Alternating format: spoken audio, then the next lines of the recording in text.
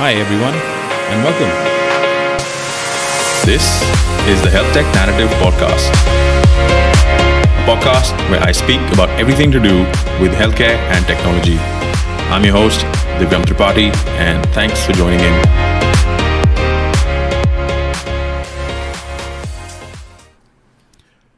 Hello and welcome to the Health Tech Narrative Podcast.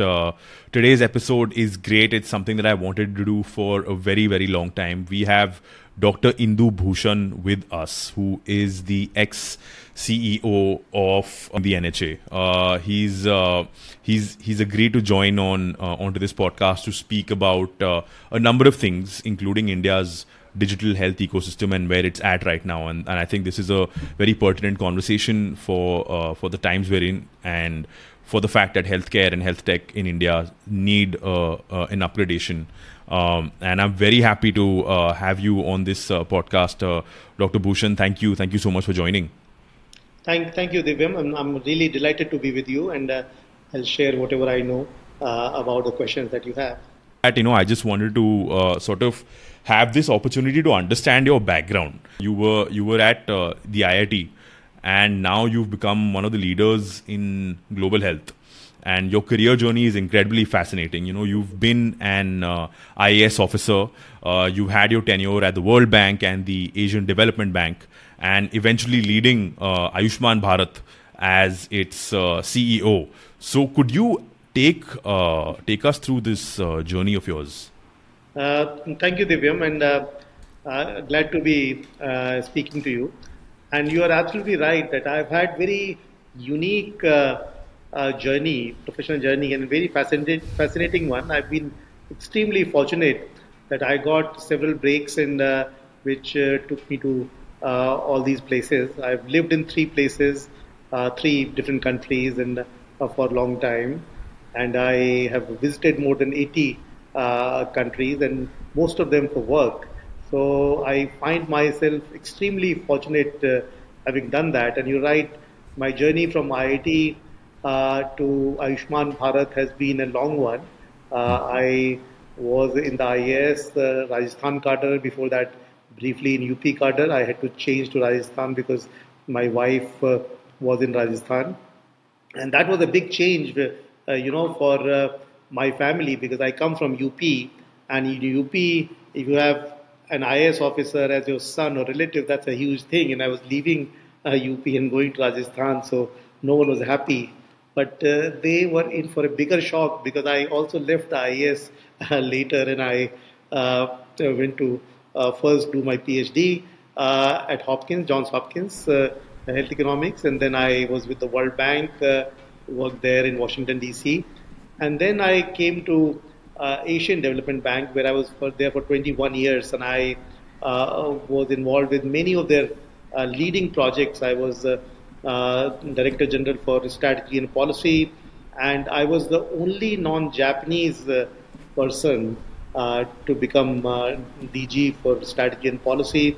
ADB has a very strong Japanese influence, and some of the key positions, and DG of strategy is considered very key, because the person not only decides the strategy of the bank, but also allocates resources across the bank. So I was there, and I was very fortunate and really enjoyed that. And then I was in charge of DG for East Asia, and looking after many countries, including People's Republic of China. So it was a fascinating experience working with China and dealing with the top policy makers in China. It was also very learning experience for me, because China, what they've done in the last 30 years is really remarkable in all different fields. And it was 2018, early 2018, and it was out of the blue that I get this call from Prime Minister's office that Prime Minister wants me to join and implement Ayushman Bharat. And of course, once you get a chance like that, it's a once in the lifetime thing that any professional can ask for. So of course, I said yes, but they wanted me to join the next day. And I said, I am leading a department here, and am dealing with China, and I really can't up and leave. I have commitments here, and so I negotiated 4 days. And within 4 days, I was here. My wife later packed and came and joined me, but and then I was so happy and so fortunate that I got this chance and opportunity to uh, establish National Health Authority, start, design, and implement Ayushman Bharat, and later on do the pilot and start National Digital Health Mission, which became Ayushman Bharat Digital Mission later. So I consider myself among the most fortunate and lucky professionals who've done all different things. So the kind of things I've done, I've worked in Vietnam extensively, China, Thailand, and Central Asian countries.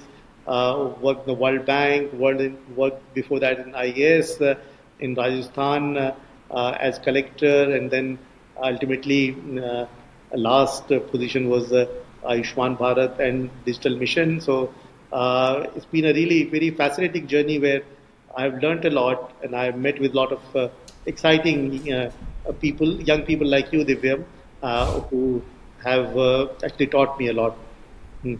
Right. I'm sure it's the other way around. I'm sure you're the one who's doing all the teaching. It's a fascinating journey. I'm sure you're saying that you're lucky, but I believe just hearing that there are a few it does not come without risks, because I think leaving the IAS service can be seen as something that is pretty shocking. My wife has been very supportive, but at times she's been very exasperated with my moves. And when I was trying to move to the US for studies, and she didn't understand why we have to leave a very cushy life. I used to be the district magistrate collector of Dausa, and a huge house and Yeah. a lot of support. And then I go as a graduate student where I was living in dorm, which was half the size of my maybe guard box in my in my house. And so people were saying maybe he's. I think there's something wrong with his mind. Maybe sometimes people lose their mind, and maybe that's what's happening to this guy. And then I left the World Bank and came to Asian Development Bank. That was also not seen as a very proper move. People said Washington DC is a much better place to live, and World Bank is a better place to work at. And again, I'm glad that I moved to ADB, because that gave me much more flexibility and opportunities. And again, leaving ADB when I was at the top of the game and coming here, people say, "Oh, here he goes again doing that." But frankly, Divyam, if I have to do all of this all over again, I'll do exactly what I did, because I think finally, unless you take chances, I think you don't gain any much. And I used to say that, if you're not living on the edge, probably you are taking too much space, and that's what comes out. It's clear that you've had a very a diverse educational background. I want to understand how this is your perspective on healthcare services and health economics. Is how has that shaped your perspective of developing healthcare, particularly in a developing country like India? Hmm. I have to be very frank that while my initial work in IAS was in health, and that's how I got interested in health, and that's why I did my PhD in health economics from Johns Hopkins, which is considered one of the best universities on public health.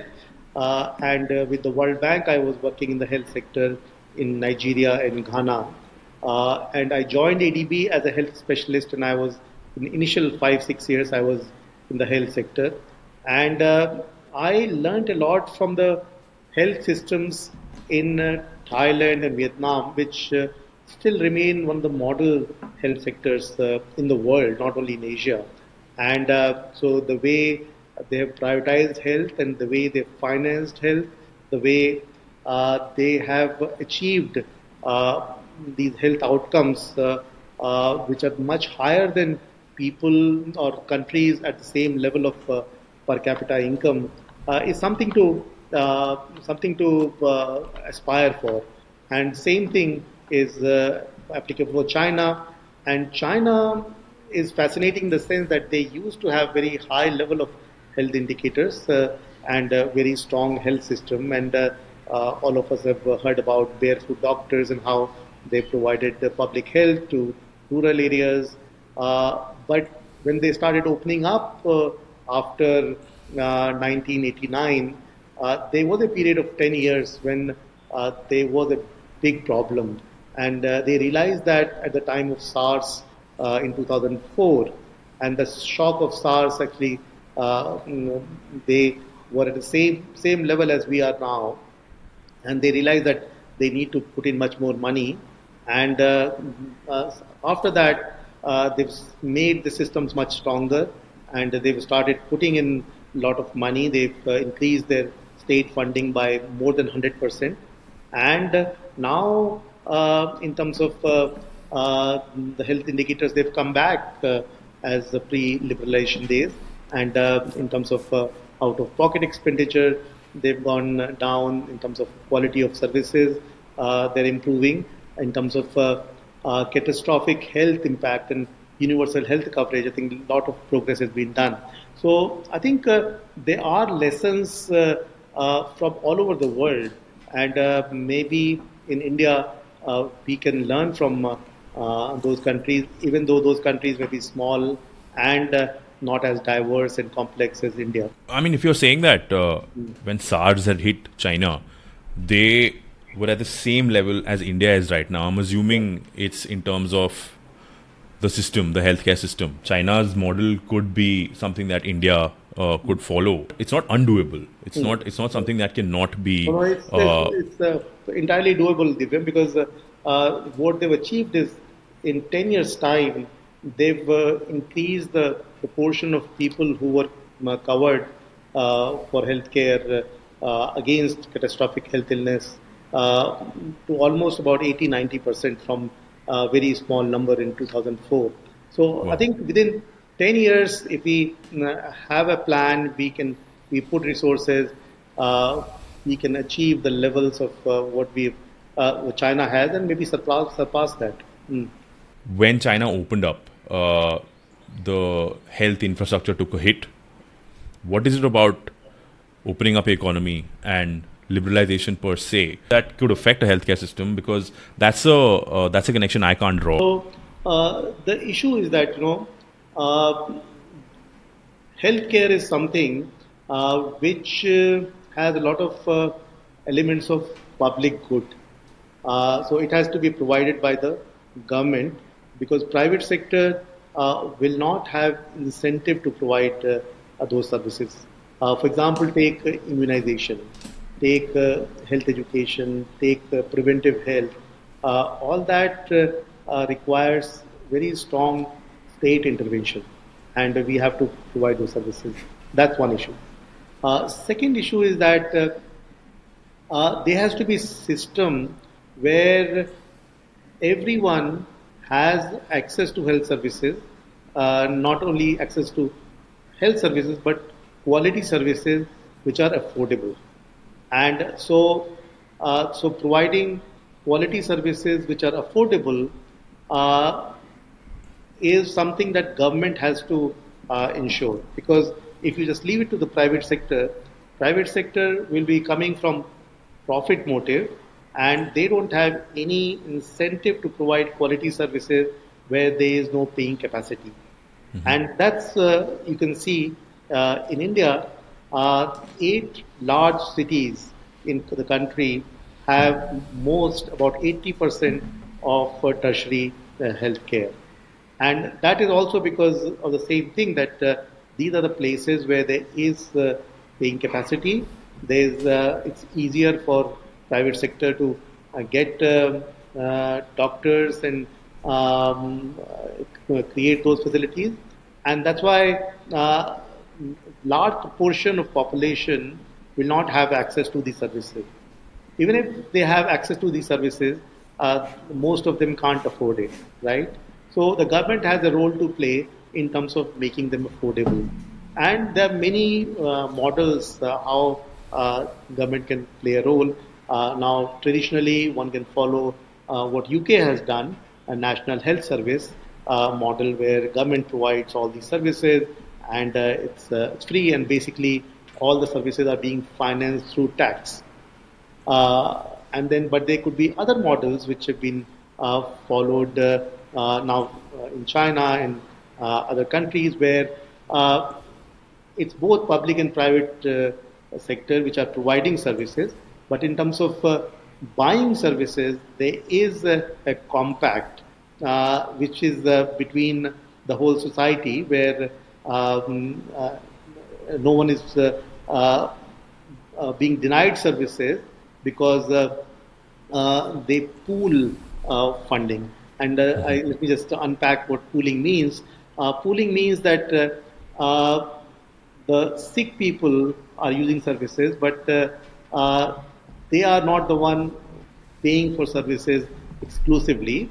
There is a compact that is being subsidized by government, it's being subsidized by healthy people, services for elderly is being subsidized by young people, and poor people are being subsidized by rich people. So, for example, if everyone is part of, say, I'm just taking one extreme example, is part of one health insurance scheme where everyone is paying premium, and premium is proportional to say what the income is, then everyone is covered, and everyone is paying for it according to their means, and they're using services according to their needs. So that kind of system where there is a compact in the society which is based on a progressive premium that everyone is paying, and the services being available to everyone is what we need to achieve. So now there are many ways in which we provide these services, and so India has to see, or our country has to see, which is the best model for us. So in the pooling model that you just mentioned, that's something where you, like, it's progressive, premium. It depends on how much income you have, but there is no discrimination based on the kind of healthcare services that one can get. Yeah. Okay. See, all right. If you take NHS, their pooling is done through taxes. Yes. So rich people are owing more tax, and poor people pay either no tax or very small amount of tax. All that tax income is used for providing services, and everyone is covered, right? Yes. And it could be supplemented by, say, another system where there is a health insurance, which is provided either by the government, but also could be through private insurance, where a premium is charged. For poor people, government can pay the premium. For near poor, probably they can pay small amount of premium, and rich people will pay the whole premium. And then they can use services both in the public sector and private sector, right? So some sort of a system can work. So going back to your original question, why in a free market health system does not work? It is because government has to have a role in terms of equalizing the access to services, and also in terms of ensuring that poor people can afford services and they when they need it, and sick people can afford services, especially the catastrophic health expenditure is covered by someone. Correct. Just quickly, do you think the US healthcare system is an example of healthcare in a free market? Yeah, US health system is an example of what we should not follow. Yes. Because I think there are large distortions there, and where the cost has gone through the roof. At the same time, quality has not improved, and it's extremely difficult to get appointments, and so coverage of services is extremely poor. So I think US can be an example of what not to do, probably, for India. Absolutely.